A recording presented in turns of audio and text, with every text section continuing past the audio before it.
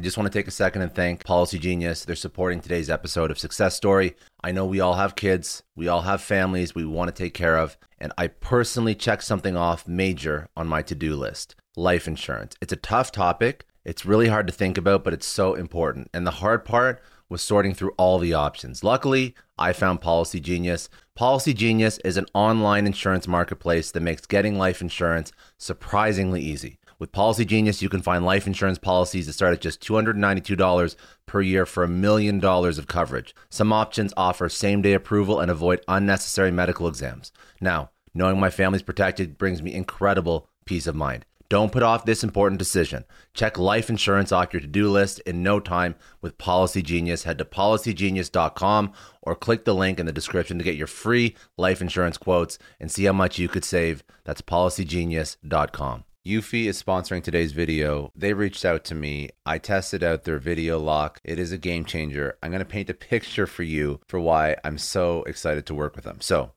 you're getting home, your arms are loaded with groceries or packages or boxes or everything, and your keys are in your pocket. This drives me nuts. This happens all the time. I upgraded to the Eufy video lock, fingerprint, tap, I'm inside. And honestly, I also feel way safer. It's got this awesome built-in camera, so whether it's a package delivery or late night Uber order, I see exactly who's there right from my phone. There are no more mystery knocks. And the best part, this thing was such a breeze to set up. There's no wires, there's no drilling.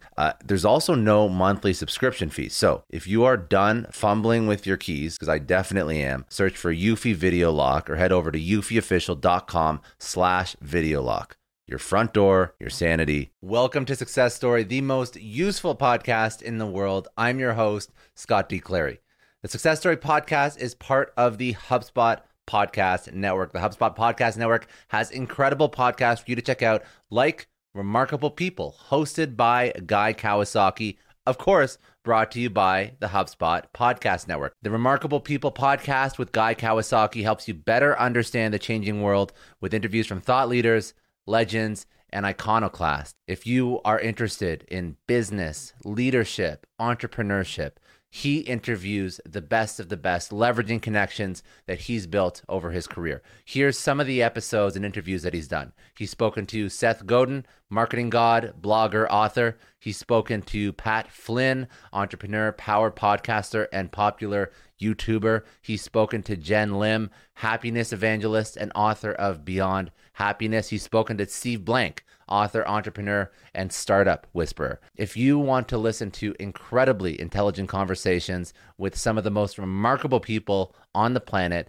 listen to Remarkable People podcast by Guy Kawasaki, wherever you get your podcasts. Today, my guest is Jonathan Perelman, the president of ICM Stellar Sports. Now, ICM Partners is one of the world's leading talent agencies dedicated to the representation of artists, content creators, broadcasters, authors, journalists, and artisans. 2020, Perelman helped oversee ICM Partners' acquisition of the powerhouse London agency Stellar Group. They represent over 800 athletes. Before orchestrating the ICM Stellar Sports deal, Perelman served as ICM's head of digital ventures. He previously spent time at both BuzzFeed and Google as well. He was an early employee at both of those companies. Right now, he of course heads up ICM Stellar Sports and serves as a board member for several sports and entertainment startups. So we spoke about Perelman's career, how he went from Google and tech to BuzzFeed and media, and then eventually to ICM Partners and ICM Stellar Sports. He was an early employee at both Google and BuzzFeed, and he saw their growth in the ground up. So some great lessons there. We also spoke about what is digital, how can companies go digital, how some companies are doing it right, some companies aren't doing it right, how to grow your digital footprint as a brand. But then we also spoke about how to grow your digital footprint as a personal brand, some lessons that he's learned from managing athletes with huge social media followings, what to do to help grow their brand, their community, monetize their audience, all the things that you can test at scale when you're managing an athlete with millions of followers. So some great business lessons, some great personal brand, influencer, marketing lessons. Let's jump right into it. This is Jonathan Perelman, president of ICM Stellar Sports.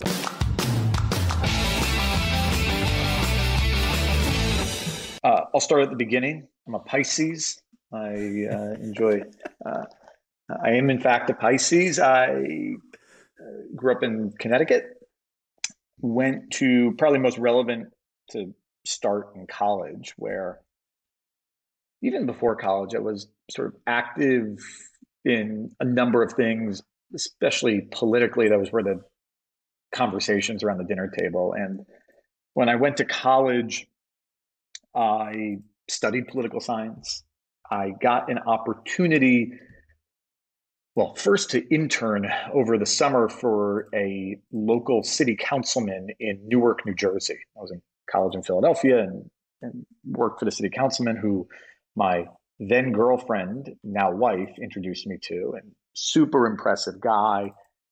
He said he was going to run for mayor of Newark, and would I like to join his campaign? And I said, well, I in college in Philadelphia, it's not a far train ride. I could maybe do my classes during the week and condense my schedule. To which he said, no, I mean actually take a leave of absence from college and come work on my campaign. And I had interned for a member of parliament previously in the UK, and I love the idea, but I said, I don't think you can do that. I don't think you can take a leave of absence from college. He's like, no, you can. You go to the registrar and just say you want to take a leave. And okay. And so I did. So I moved to Newark, New Jersey with half a college education and worked for a guy who was a city councilman running for mayor, someone named Cory Booker, who's now a U.S. senator. So all's well that ends well. But we lost that election. We lost that campaign for mayor. And I believe in instances when you lose, you often learn more than when you win. And it was an incredible experience for me to be involved at such a level at such a young age. I think we really tried and wanted to have a big impact on the people of the city. And it was not where I'm from. I'm from Connecticut. I was in New Jersey, but I felt this connection and loved the process. And it was a really, really meaningful time, I'll say, in my career as a young person to get that experience. And I treasure it. We're still close to this day. But the things I learned on that campaign, I've taken with me in every step along the way. I promised and I should say there was a Academy Award nominated documentary that followed that campaign called Street Fight. Really? So I do. There was. Very cool. It's great. It's a great watch. I allow myself once a year to watch it. It's a tearjerker for me. It brings back all these emotions. But Marshall Curry directed it. It's an unbelievable film and really insight into urban politics in America in that year almost that I spent half a year working on the campaign. So that was incredibly meaningful experience that I had, and went back to college. I promised my parents I would go back to college and get my degree, which I did. I then went into financial services for a couple of years, and great experience, but I realized I wanted something more entrepreneurial. So I had actually, in the interim, gotten married and met somebody. A joke. I met someone on my honeymoon, and he still is an unbelievable guy, a very, very big job at Google at the time. And we talked about careers. We talked about what I was doing. He, a little bit older than I am, had more experience, had children. I did not at the time, but we talked about careers and the advancement. And I went to him for advice, which is something I like to do a lot. I like to go to people, seek their advice, ask a lot of questions. And I said to him, I'm looking to make a move. What do you suggest? And he said, well, why don't you come look at Google? I said, it's not something I had considered. This was 2005, 2006. And lo and behold, I went to Google. I took a job at Google. And it was, again, one of those really transformational experiences starting at Google. This was in New York. It was, it was in a, not tiny, but a smallish office in Midtown Manhattan, couple hundred people in New York. Felt like I knew not all of them, but most of them. You'd see people around. 6-7 years later, when I left, having done a couple different jobs, there were thousands of people in the office. You wouldn't go to lunch, you wouldn't recognize anyone. So a fun time to be there to experience the growth. I went from a very internally facing role to an externally facing role, which I felt suited my skill sets very well.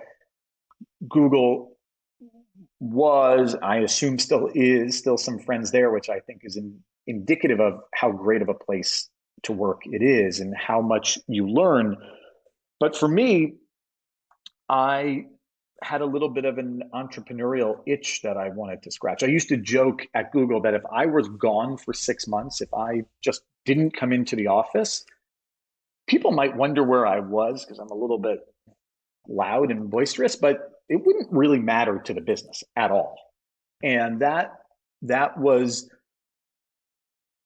certainly an indication of the work I was doing, maybe the level I was at, but I wanted to have more of an impact. And I went again to seek advice from somebody who I had worked with at Google, who was at BuzzFeed at the time, and just got coffee just to say, hey, it's been 6-7 years. I'm looking for something different. What do you suggest? What do you know? And I left with a job offer to go to BuzzFeed, which was not my after one coffee. after one coffee. He's a very persuasive guy. It was not my intention, but it seemed like a great opportunity. And there were about 100, 115 employees. It was still pretty young and new. And I took the jump and took a leap. Wow. It was quite a thing to try and explain to people leaving Google, where everybody had heard of Google. They knew what a great place it was to work, to go to Buzz what? To feed what? Is it, people just didn't know what it was. And I certainly believed in the business. That's why I did it. But I realized I wanted to stay as much ahead of the curve as I possibly could. And what I realized was that Google was this amazing platform. I called them the tracks that they had laid that carried the content of the internet, the trains on it. And I thought I wanted to be on the trains. I wanted to be the content and to see how that works. And went to BuzzFeed, which was really, it wasn't entrepreneurial in the sense that we weren't two guys in a garage tinkering, but it was 100 people in a 6-story, not a walk-up, but in an office that was cramped, trying to figure out how content worked on the internet. And that was fun. And we tried a lot on the business side. We convinced advertisers and partners to come on board into something that they didn't know about and had a lot of questions.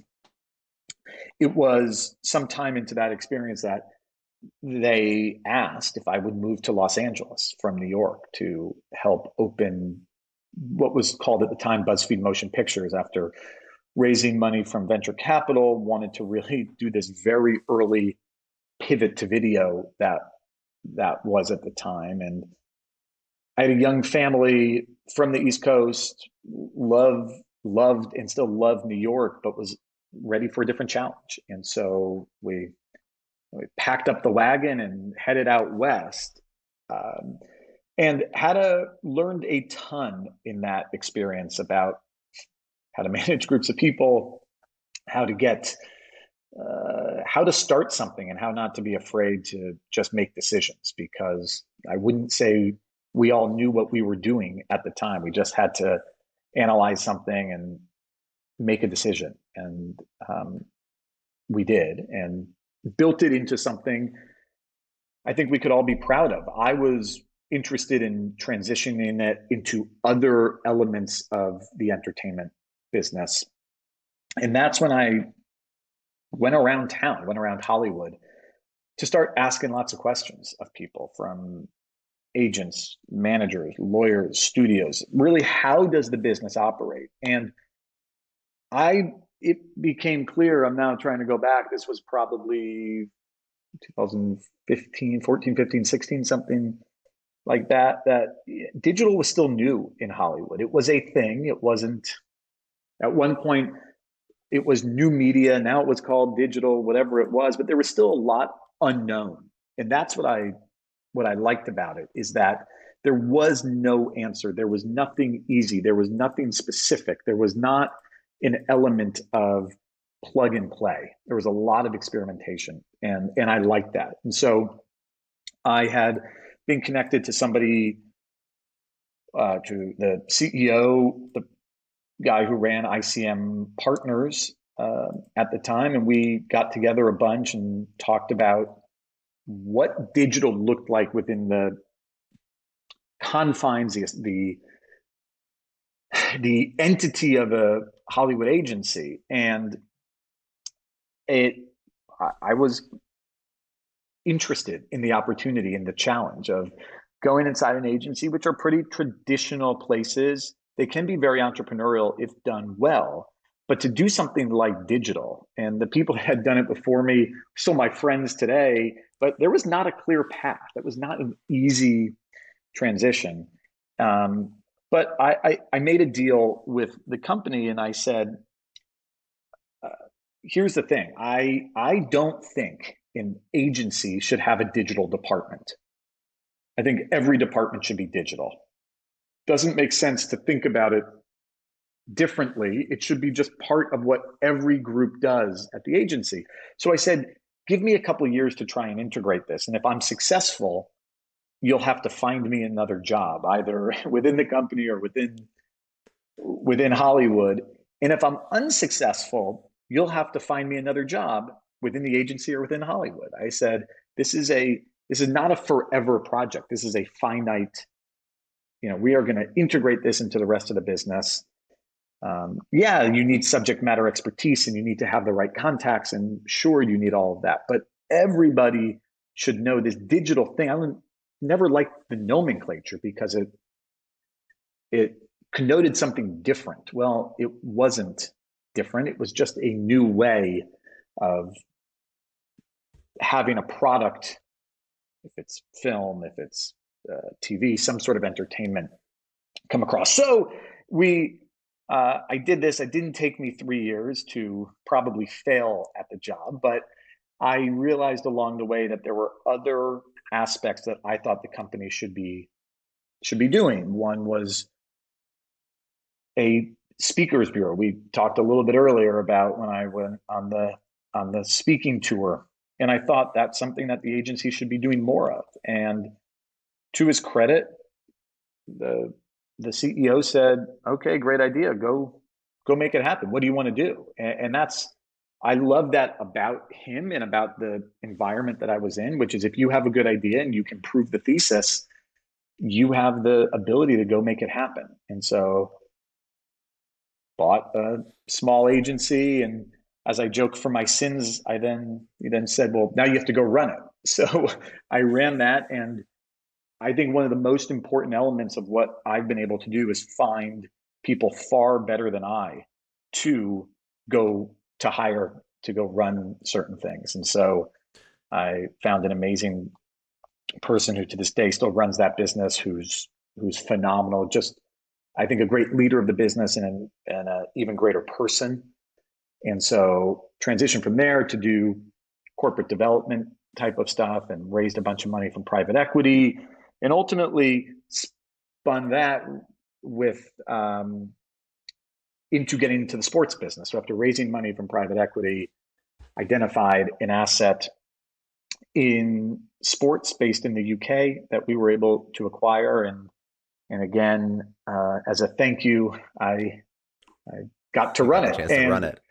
Yeah, which I'm doing now, and I absolutely love it. And sort of to cap this off, I'll say, in the businesses that certainly I'm in now, but that I've been in recently, it's a people business, right? It's professional services, and it's really just about the people. And I have been so incredibly lucky to work with and for really great people and have great partners along the way that make the work that can be difficult and challenging fun and exciting. So it's really it's been about, for me, finding myself with and around really great people. And I've been really lucky to have that.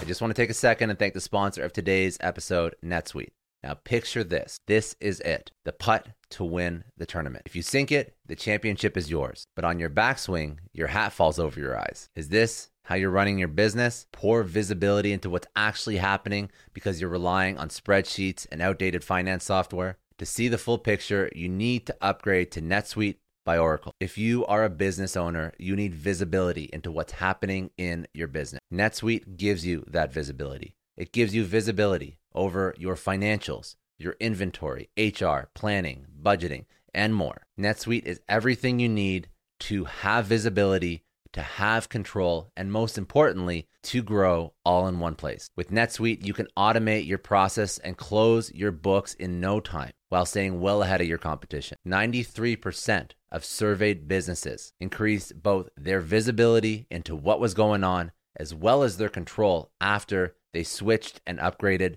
to NetSuite. Remember, NetSuite is rated the #1 cloud financial system to power your growth. And over 27,000 businesses already use NetSuite. And right now, through to the end of the year, NetSuite is offering a one-of-a-kind financing program to those ready to upgrade at netsuite.com/Scott Clary. So if you want to take advantage, head to netsuite.com/Scott Clary for a special end of the year financing on the #1 financial system for growing businesses. That is netsuite.com/Scott Clary.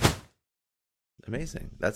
I love the progression, and I'm glad you unpacked it, because when I was first looking at who you are as a person and what you've done, I wanted to walk through that career because you've gone into different industries per se, but there's sort of a thread that follows you between all of them. And I think that it's probably, I want to unpack what you do at Stellar Sports with sporting teams and athletes and professionals, but you focus on this overarching theme of turning a business and making an entire business digital and making an entire, and describe what that is, because that was something that you were discussing at BuzzFeed that you carried over into ICM. Does digital mean media company? What is digital? What is the definition of digital for a company? Well, Scott, I think that's the issue, is that digital can mean different things to different people, to different companies, to different entities. I really think, I mean, there are super tactical approaches to what it means. We are speaking on digital platforms right now, yes. Right? People are listening to us on a digital platform. But you take some of the giant streaming services of today, is that digital or is that television? Well, yes, both. I mean, I don't know. It comes in through one. Yes to both. Yeah, exactly. It comes through one pipe or another. What difference does it make? And I think that's been one of the misnomers about digital, is that people want to put it into some box and say it's something else. It's not. I don't know.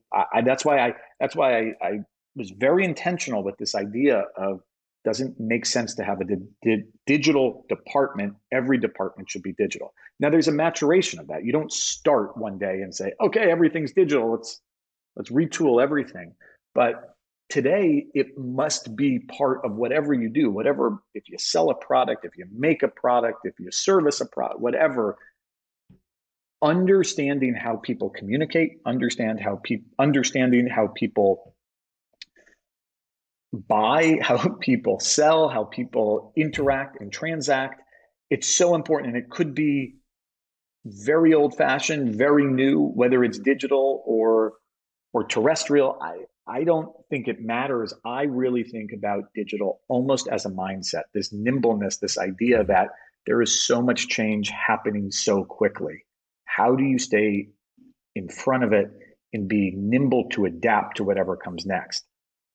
That's not a product necessarily, that's a mindset. And that's how I think about digital. Amazing. So, okay. So this is something that, and I completely agree that digital has to be a mindset. I guess other buzzwords that you probably would have heard would be like digital transformation, you're right. It's not just one thing. It's not one aspect of the business. It's quite literally everything that you do. I love how you actually, I don't want to re-describe it. The way you described it was perfect.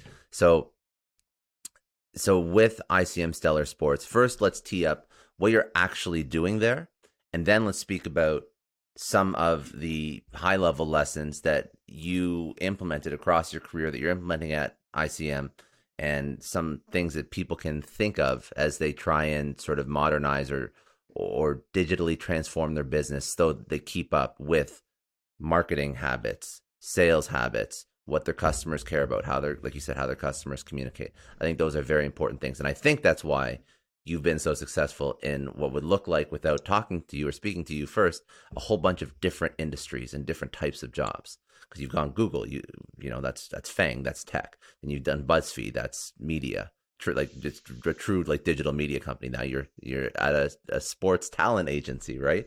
But you've done similar things across all of them. So yes, let's go into it. So Stellar Sports, what do you do there?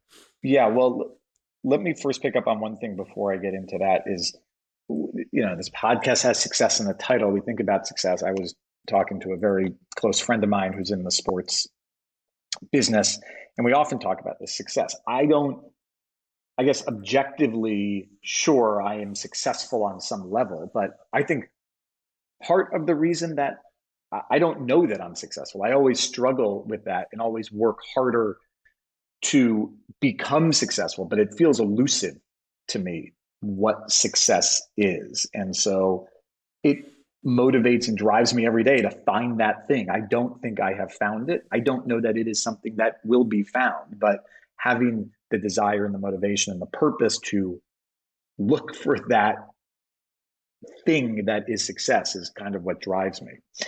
What do I do I would every actually say day? one Yeah. thing on that point though.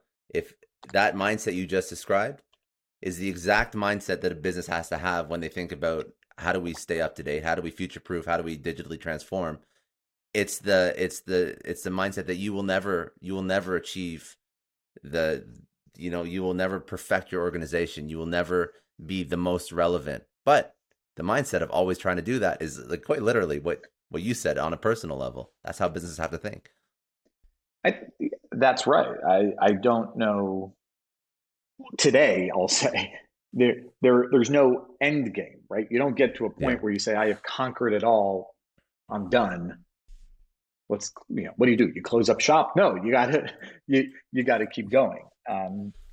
So that's right. I think about that from a personal perspective, but also from a business perspective. How are we always striving to be better at what we do, but it's never done, right? In the minute Yeah. I think you think that you are, there's a belief that you are, your competitors have ridden right by That's you. that's So that's what. Yeah, that's a start of the a slow death. Like that's when you start. That's the well, look at like the I use this analogy so much, but like the blockbusters or the taxi or cab industry or the hotel industry to the Airbnb, like that's that's what yeah, and happens when you think. like Innovator's Dilemma, I've read, like a lot, like there are all these books, these management books that I love to read, and it's all kind of a play on the same thing. It's like right when you think you Yeah, got it, that's when you got to put the pedal down, and yeah, always I've tried to see around corners. It's really hard to do, but you've got to continue to evolve all the time, even when you yeah. think you've nailed something, because there's something else that will come around the corner. So ICM Stellar Sports, what do I do? I'm the president of ICM Stellar Sports. That means I just help an absolutely first class, best in class team of agents and scouts and executives look after and represent the best sporting talent in the world. The majority of our business is football. Almost all of our business is football. That is both sides of the pond: European soccer football and NFL, American football, where we look after the careers of the best athletes in the world. And so it means slightly different things if we talk about NFL as opposed to European soccer, but ultimately it's the same thing, right? We work with amazing talent, get them and find them the right deals, both on the pitch and off the pitch, to ensure that they're in the best possible place for their career, for longevity um, in the game, as well as helping them build brands and monetize that off the field. So my job specifically is to help run the business of the business. I have very strong opinions on who should be transferred where, what kind of offense our quarterback should be running, but that's not why they pay me. They pay me to help think about how to run the business as operationally best we can, as well as really thinking about growth and where the opportunities are and how we can grow the business that we have into something even bigger. And that's the fun part. I'm incredibly lucky to work with just the best people in the business, which makes it a lot of fun. And I think, frankly, just makes me look good from time to time. And we're in a business that people like. I mean, there's literally Monday morning quarterbacking is talking about the business that I'm in, which means there's a lot of scrutiny, there's a lot of pressure, but I like that. And if I can do my little bit to help make us the best in the business, that's what I do. So let's talk about some of the things that you do that you've implemented at Stellar Sports. Now, do you want to do it? We could do one of two things. We can talk about the strategies that maybe you use for athletes in terms of how to grow their brand, or we can talk about some strategies that maybe you've picked up from BuzzFeed that you've used to grow the digital footprint of Stellar. So I don't know which way you want to take it. It's up to you. So I just want to take a second and thank the sponsor of today's episode, HubSpot. Now, with the holidays in full swing, we're that much closer to a new year, which means New Year's resolution. And we often focus on what we feel we failed at: health, relationship, finances. But what if we tried something new this new year? And instead of acknowledging what we failed at, let's acknowledge what we did right, the things we want to continue doing more of, the relationships we want to show appreciation for. And what if we did that for our businesses? HubSpot is challenging businesses to focus on how to grow better, starting with our customers, because the HubSpot CRM platform is dedicated to making the connection between you and your customers better than ever. How? Well, new tools like native payment links and recurring payments that directly embed in HubSpot's quoting tools and emails means seamless delivery and payment collection. And custom surveys easily capture feedback unique to your business, share insights with your teams, and help you understand what makes your customers tick. Learn more about how HubSpot's CRM platform can help build, maintain, and grow your customer relationships at HubSpot.com. Well, I think they kind of combine, because what I'll say is, well, first of all, the digital brand of, so we're not a public facing company. We are a Of course, yeah. B2B company, not a B2C company. But we have people that help our clients on social and digital platforms. These people that do the work are amazing. I mean, they do stuff I never even dream of from a content perspective, and help really grow the brands of our clients. And they've got strategies. They know how to do it. They know how to capture moments. They know this planned spontaneity of when something's going to happen. They just do really incredible work, and all credit to them. I would never in a million years try and teach them a thing or two about how to make it work. We do have philosophical conversations about social media, the web, content, the good side of it, which there's plenty of good, and the bad side of it, which there is plenty of bad. And especially some of our clients in European football, there's been a lot of stuff that's been done on social media that's, I mean, by any objective measure, not okay. I mean, the racism and other aspects is abhorrent, and I can't be condemned strongly enough. But there's also the other coin a lot, right? You can tell your stories in new ways, and athletes have the ability to build brands today that they've really never had before. And so our first job, first and foremost, is always to look after them with contracts and what's happening on the field to make sure that they are set up in the best possible position for success. And then we help build their brands and do some deals off the field, which is important for them to continue to grow and be seen almost as influencers. And that's another Hmm. term, another, if you use it as a verb, I guess, that I question, an influencer, sure, there are professional influencers. And then there's the person, your friend or your parent or your colleague who can also be an influencer in decisions that you make. Professional athletes hold a very special place for that influence because they are icons and people look up to them. And I think there's a measure of that we need to be cognizant of when doing commercial deals or things that they say from a social, political sort of world moment that really matter because it resonates because athletes are seen and held in a slightly different light for better or worse. Whether or not people think they are role models, people do look up to them, and they Yeah. are influential in decisions that people make. And then, Scott, if I could, I think what I had learned from sort of very short career in politics to tech to digital media is it's it's not one thing in particular, but it's this idea of adaptation, of agility, of not standing still, right? Those are industries that are constantly evolving and constantly changing, and you've got to keep up with what's happening. And that's how I've approached what I'm doing now is let's look for best practices, but let's never rest on what we have and how do we ensure we've got the best people doing the best work possible. It's a people business at the end of the day, and we've got to find and retain and keep happy the best people. That's hard. That takes up a lot of time, but is probably the most important thing that we could do because without the people, we don't have a business, right? We So, don't make a product. no, I appreciate that, and you are dealing with, okay. So you've always been working in organizations and been successful at, like you said, staying ahead of the curve.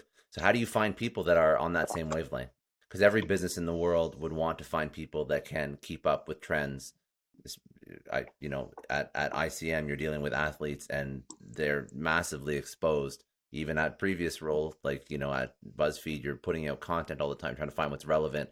There's always things that are in the public eye, which makes it even harder to find, anything you screw up, everybody sees. Well, even more so in politics. Like, you've never worked in a low exposure industry where the stuff that you're putting out into the world isn't scrutinized. You've like Yeah. so tell me, how do you find people that can keep up with that pace, that can like at ICM, what even your hiring, your strategy, what do you look for in people that you bring on? Oh, I can't tell you that, Scott. That's a secret. No, I'm just kidding. I never thought about the high exposure. Uh, I don't think there's a. It's the right question to ask, and I talk to people about this all the time. I don't have a great answer for it. You've got to you got to dig and find the right people. I'm a believer in it's about the people or the person, not necessarily the experience. So someone Hmm. could come with the perfect resume, but if I don't think it's a cultural fit, if I think they're going to come in and be a bull in a china shop and mess up what we have, if I think, yeah, they're great, but they're not going to speak up when they see something that they don't think is right, it's not going to work. And so, do we? It's about the right. It's people more than Then product. the People more than the yeah. experience. And listen, this is me personally, and I think this is makes for great people that you work with and for a great environment. But I like to say I'm an expert in not, and this is a famous quote, but an expert in nothing but passionately curious about everything. I you could have someone that is the best at this one thing, but I want well-rounded people. I want to have a well-rounded team. I want to work with people that have interests, outside of the stuff that they do every day. That could be their main interest. I'm in sports. I love sports. The business of sports is what I read, is what I want to do. I'm happy to work 7 days a week. I don't. My family doesn't always love that, but I'm The point is you're passionate I'm about it. I'm passionate about it. I'm passionate about it. But there are other things that I do that are outside, and I think finding those kinds of people that are well rounded, and there used to be all these sayings when I was at at Google about finding Googlers, right? Do they pass some sort of test? Would you want to sit next to them on a cross country flight? Would that work? All that kind of. I mean, it might be silly and not scientific, but I think it's really, really important. And at the end of the day, that's how you find the best people. That's how you get the best, deliver the best output, is by having good, honest debate, and not having people that always agree with you, but coming up, and in that madness, in that chaos, in that debate is where I think you create the best product, the best outcome. And so um, it's an imperfect science, but one that is really important. It's in my business, it's about the people. You have even gotten all of your career advancements, next jobs. You're not going on Indeed and LinkedIn and applying for these things. This is entirely who you know. That's interesting as well. Yeah, 'Cause that that's that also, you know, well, that's true, Scott. That also worries me, right? Because if there could be a great person who is for the best job to work and help us grow the business, but if they don't know the right person, are we going to miss them? I get concerned about that. That is, in fact, you're right, how I've gotten to the point. Not sure success, but it's elusive, but I'm looking for that success but you by still but you've still done well by any standard throughout your career, and it's all been handshakes with the right people. That's not a bad thing by any means, by the way. It's a point that you're right. You could be missing out on good people, but it's also another point to people that aren't getting into the right rooms or talking to the right people or networking. Maybe you do more of that. here's what I'll say, Scott. I think that's right. The challenge is that can only take you so far, though. They could say, oh, wow, you're great. Come on to our organization and do this stuff. But if you can't perform, if you can't give Yes. something back that is good, you're not going to last very long. And so I totally agree. It is important to put yourself out there. I don't know how people necessarily network in a COVID world, in a just post Yeah. kind of ish COVID world. Maybe not quite yet. We talked earlier about travel that we've done, and starting to do more, and how out of practice we were. Um, but yeah, it's important to put yourself out there. It's important to meet people, and I get a lot of young people asking me for advice in their careers, and that's one of the biggest things I say is, go meet somebody and go talk to them, and just as you're doing, as your podcasts do, right? Yeah. People are always pretty much happy to talk about themselves and their career and what they've done, and when you find someone that you connect with, maintain that relationship, follow up, keep going back, ask them questions. I think the idea of mentors and mentees that's one of the things that I think people talk about, but we don't do enough of. And it's really important when people look to make moves and grow their career, but also I don't have the answers to everything. And there are times I just want to call somebody and ask them for advice. And I do that with peers. I do that increasingly with people younger than I am, not necessarily just an age thing, but people that are maybe at slightly different levels, because I want to know how they're thinking about things. And I'll Yeah. ask people that have been out of business for years how they dealt with some of these challenges or some of these questions. And for me, that's how I've always learned and grown and developed, is by, it's really important to be a very good listener. You got to know the right questions to ask, but when you do, listen to what the answers are. How do you find people to ask questions, or how do you find your mentors rather? I I mean, I don't have a playbook for it. people that I come into contact with through business, through life. And, you know, I have to respect the work that they've done, how they've done it, and ask them questions. And, you know, these things kind of build organically. I think a lot of this stuff can't be forced. And if you do force it, it never really, never really works out. But I mean, I've got tens, dozens of rabbis that I go to for different things, different people for different things to ask questions and seek advice. And you know, I think when you think you have all the answers, that's a sign that you definitely don't.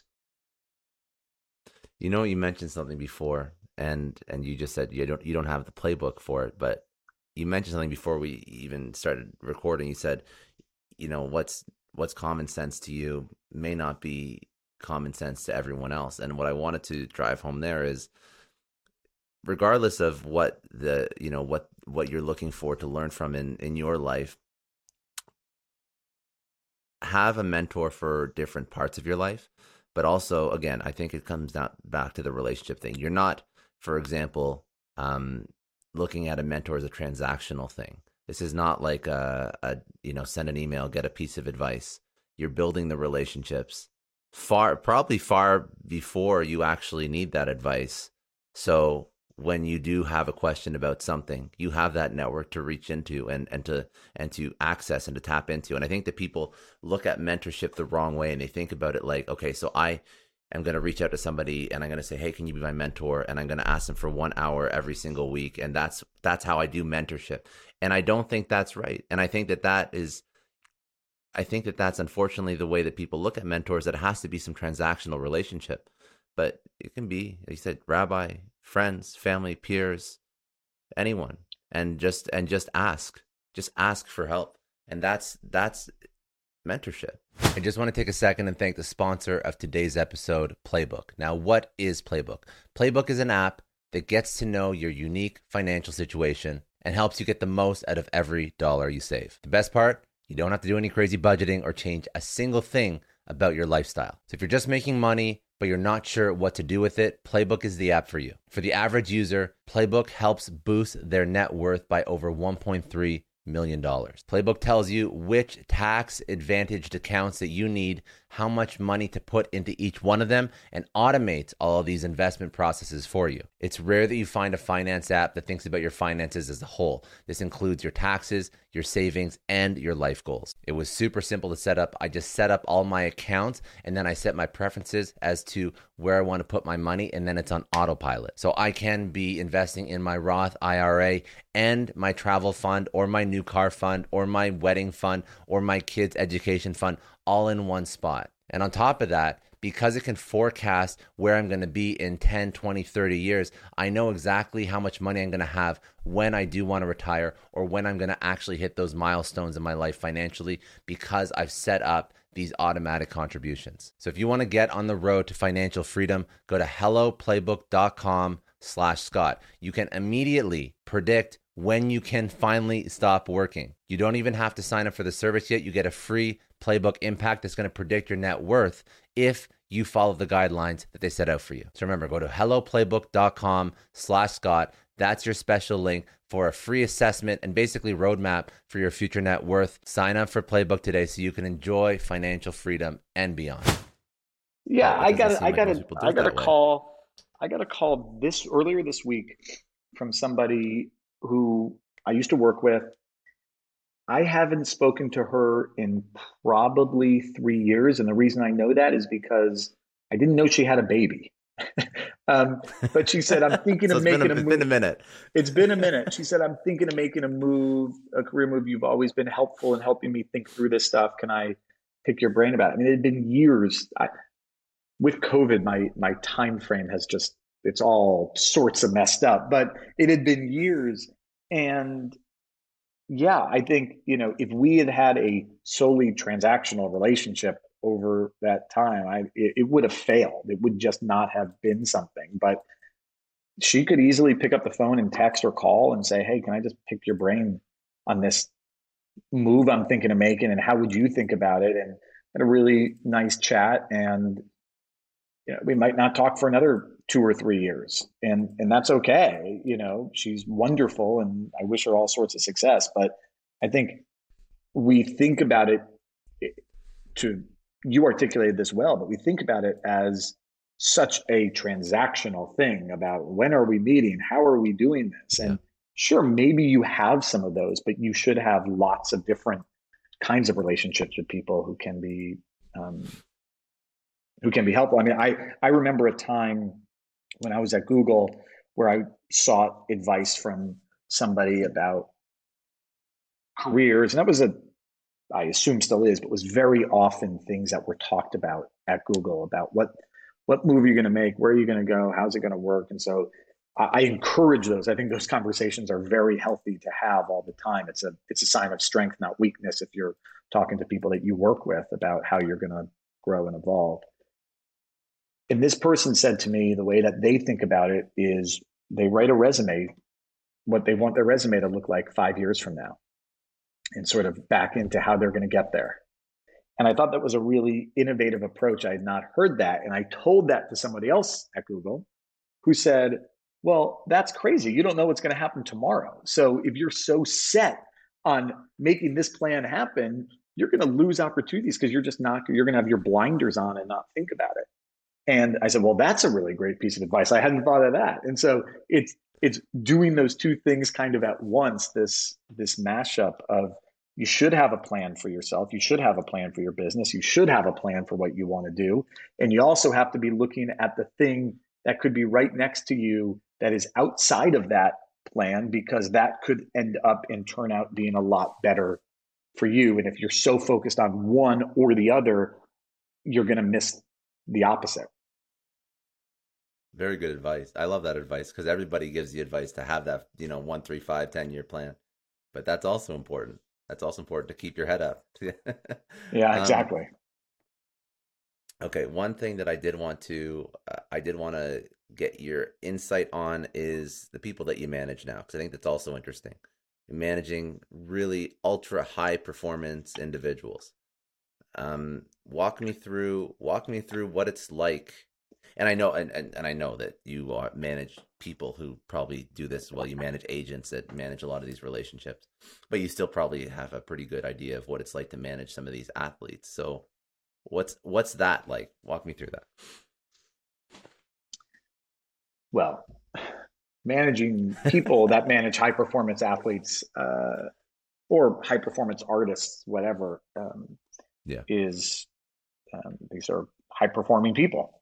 So yeah, it's my sort of style is pretty loose. I think if you're micromanaging people down to certain details, you don't trust them.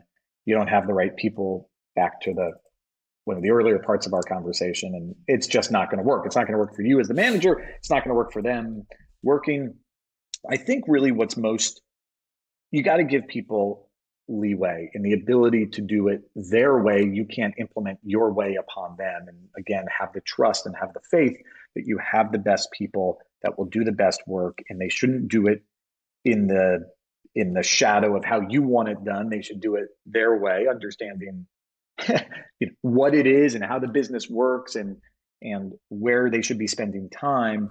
But I don't think you can dictate exactly how they do what they do. Now, as far as managing athletes or artists today, I really think you have to stay ahead of the curve. You've got to know what's going on in the business. Yes, some parts of being a football agent, which technically I am not, so easy for me to say, but some parts have never changed. You've got to look after the athlete. You've got to make sure they've got the right contract. You are their advisor. You are together with them. You are on the same team. Do the best deal for them. Make sure they are protected. Make sure they're happy. You need to do all that. That hasn't changed. That will not change. That's really a huge part of the business. But you've got to be understanding of what new things are happening and opportunities. I think about this with NFTs. And Mm-hmm. a year ago, I think, whatever the time frame was, if you had said to agents, what's your NFT strategy? It was said And of who, right? Well, that's not in the lexicon. That's not what they do. Today, you need to be able to talk to, as an agent, you need to be able to talk to your clients, answer questions from them, bring them opportunities in the NFT space. Maybe it's not right for them for any number of reasons, but for those that are, you need to be on top of it. And it's a very new development. So staying on top of and abreast of the latest trends and how things happen. I don't have to tell you, or most likely the listeners, about how quickly things change today. That's, to me, you need to have this sense of how to represent somebody, how to look after them, how to ensure that they are giving their faith in you to help them with their career. That's a massive responsibility, and you need to take that responsibility and and do your best with it. It doesn't mean it will be perfect every time, but that's a huge amount of pressure for an agent to have to look after somebody's career. But that's not it. You also need to be, say again, look around corners, understand what's coming up and what's coming new, and where opportunities are that weren't available, weren't a thing some time ago. But you need to at least be open to learning about what those new things are. You don't have to be an expert in it. You can take someone with subject matter expertise to help get there, but you really do need to understand that things are changing, things are evolving. The pace at which we all live our lives is just maddening. So being on top of that stuff is really important to help bring the best opportunities to your clients. And what do you see the future of managing personal brands? Where do you see people getting the highest ROI on certain activities when it comes to putting out social, going on tours, maybe setting up different lines of business and increasing revenue that way? What do you see these athletes really focusing on, or what's, I guess I'm just wondering, and what I'm trying to pull out of you here, so I'll explain what I'm trying to think through. So if somebody wants to start a personal brand, the way that I see it is an athlete is the epitome of what a personal brand could eventually be. So if we follow the trends that athletes are focused on, then perhaps somebody who wants to start their own personal brand at a much smaller scale will know where to spend their energy and time. And that's what I'm trying to understand and pull out from what you're seeing with some athletes. I wish I had a very concise answer, but that's a complicated and good question to it.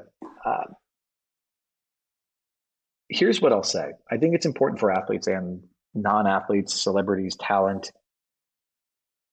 entrepreneurs, individuals, people, started their careers wherever. One of the agents that I work with, who I have a tremendous amount of respect for, and he's an amazing guy. He always says, you got to be known for something, right? Okay. And all right. Yeah. And his approach to that is, maybe you wear colorful ties, or you're very outspoken about this thing, whatever it is. He says you really should be known for something. I do think in the world today, being outspoken is important, right? It's how important is your Twitter account and your Instagram account? Well, I mean, important, but that's not it, right? I think you stand for something. You stand for a cause. You stand for a belief. You stand for whatever. That is important. The idea that an athlete is seen once a week on television, and that's their face to the world, is old-fashioned, right? I mean, their face to the world is whatever they want to tweet, whatever they want to say. I think it's important that if they want to, because not every athlete wants to do this. Some athletes are very happy being the best that they can be in their particular sport. But if you do want to build your brand, it's having the right message on social, standing for certain causes that you believe in, writing a book, helping to create a television show. There are some athletes that have done this exceptionally well.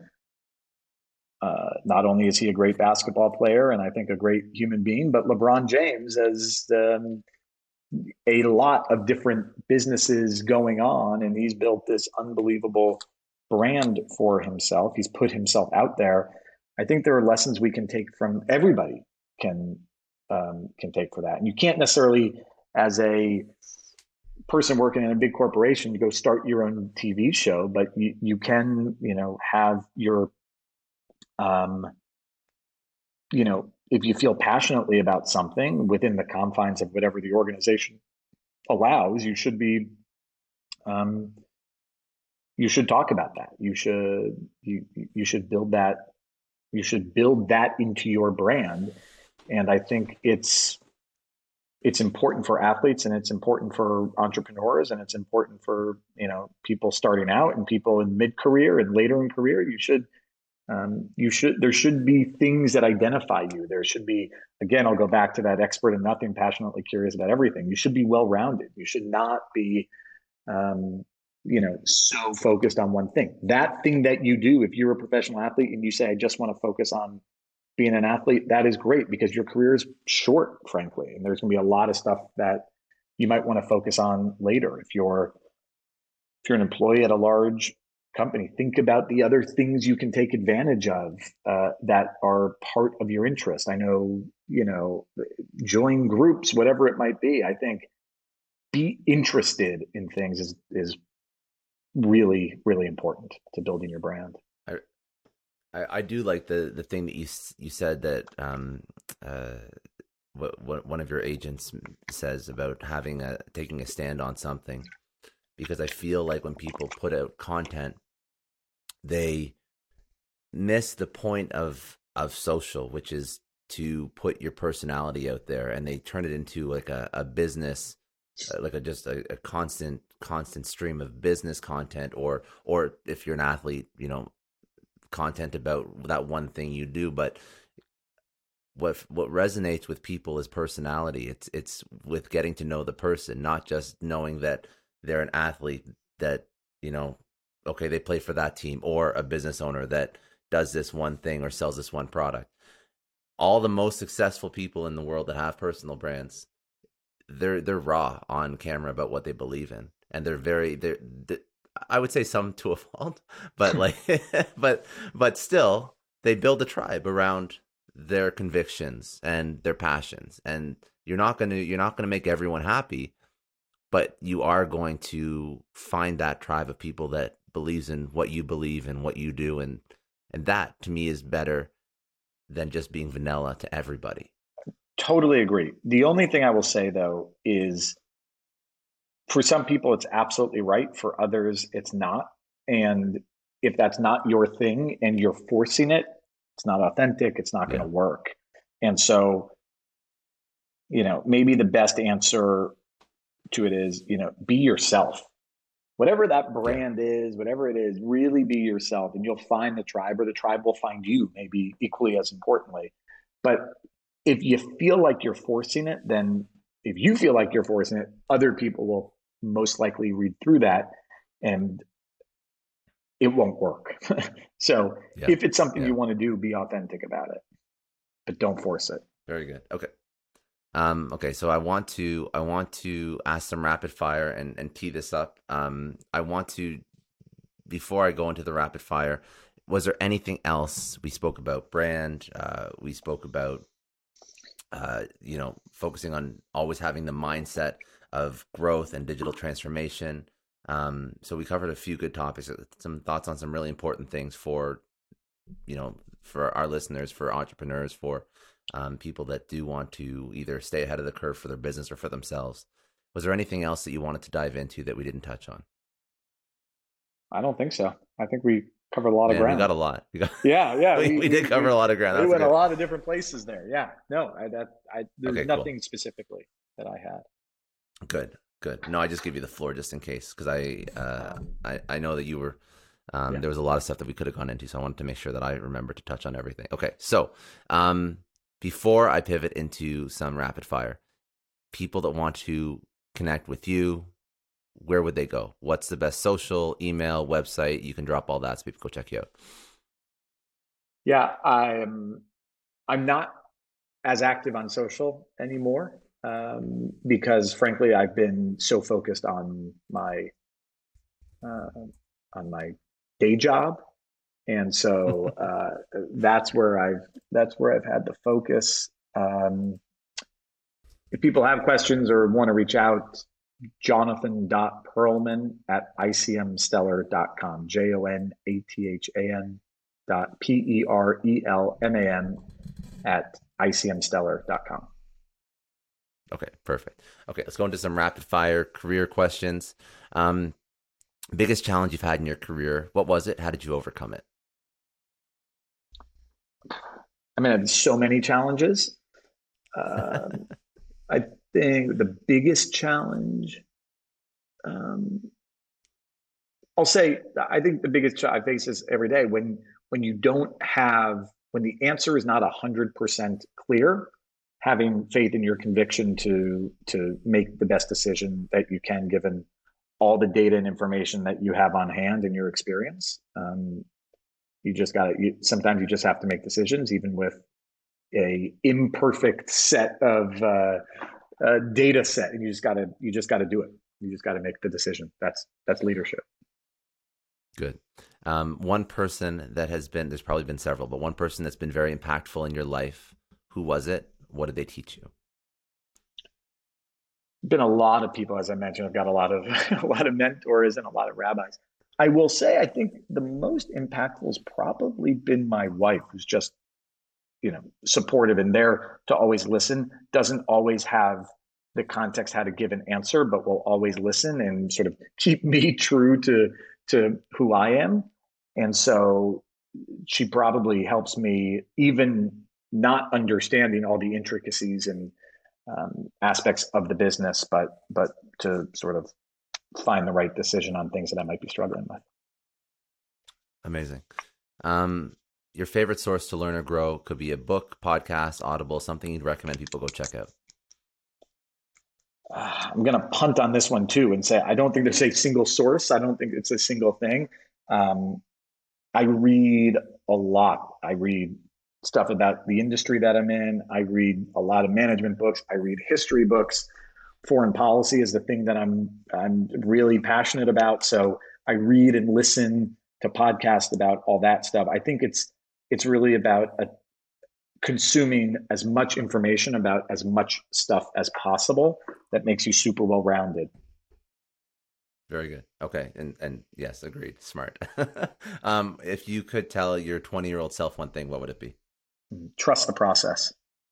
It's not business. Whatever you're doing is not linear. It's not a straight path. There will be ups and downs and bumps in the road, but trust the process, because you'll get there. And last question, what does success mean to you? Success is elusive. I thought about that. I didn't know you would ask this question, but I thought about that. I guess success to me is every moment of every day striving to be the best that you can be in whatever it is that you do. And it's something that's truly elusive. It is not, I don't know that you ever find it and reach it. I promise to have me on when I finally reach success. When you finally reach success, when I get there, we'll do the thing. But I think it's, constantly evolving and working and trying all as hard as you can to be the best that you can be and do as well for yourself and others. That's what really success is. Awesome, man. That's all I got. Cool. Beautiful.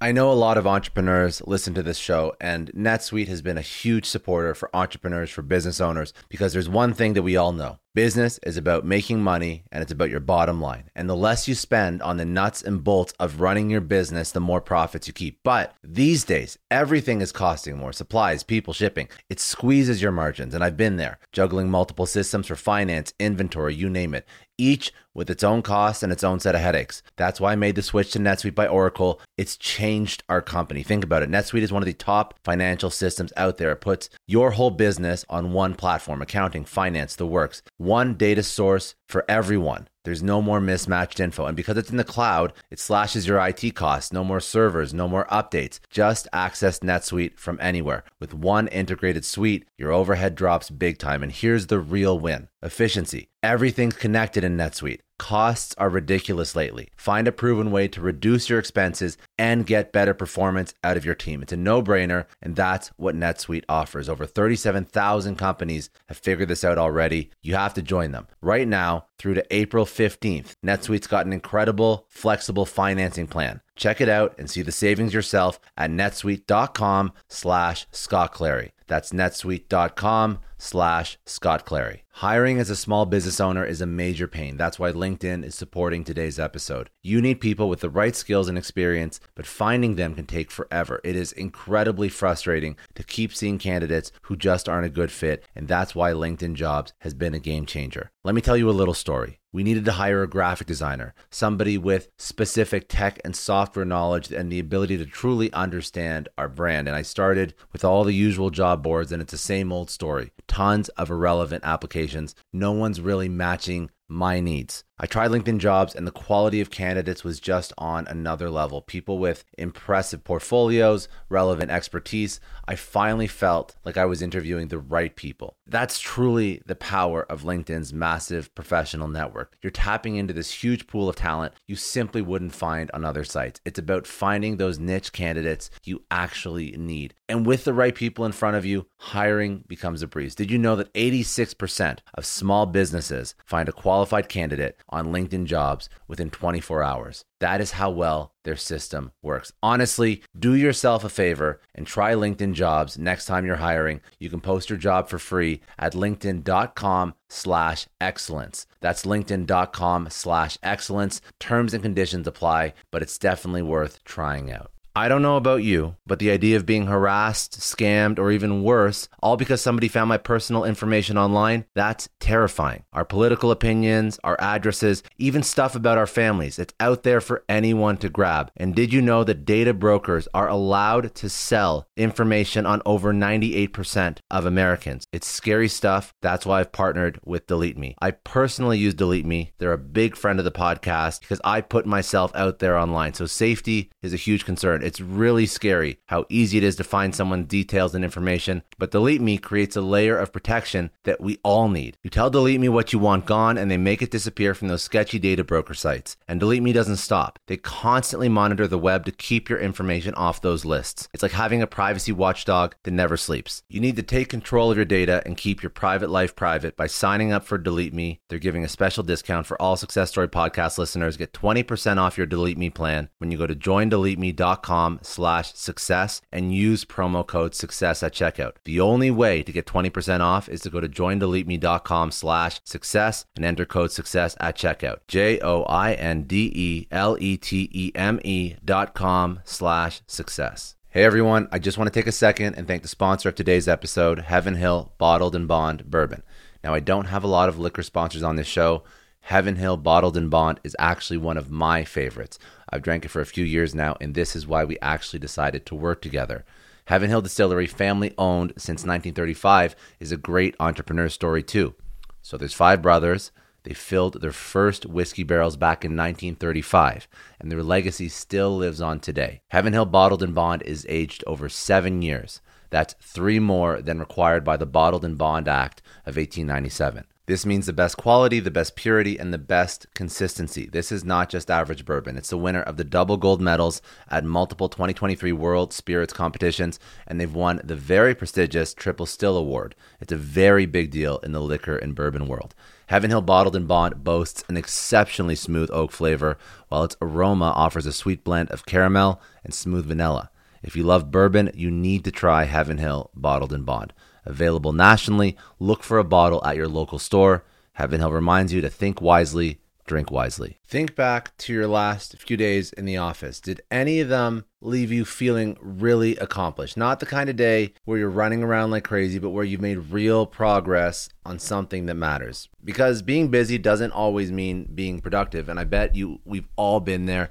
And maybe it's time to rethink what it means to get things done.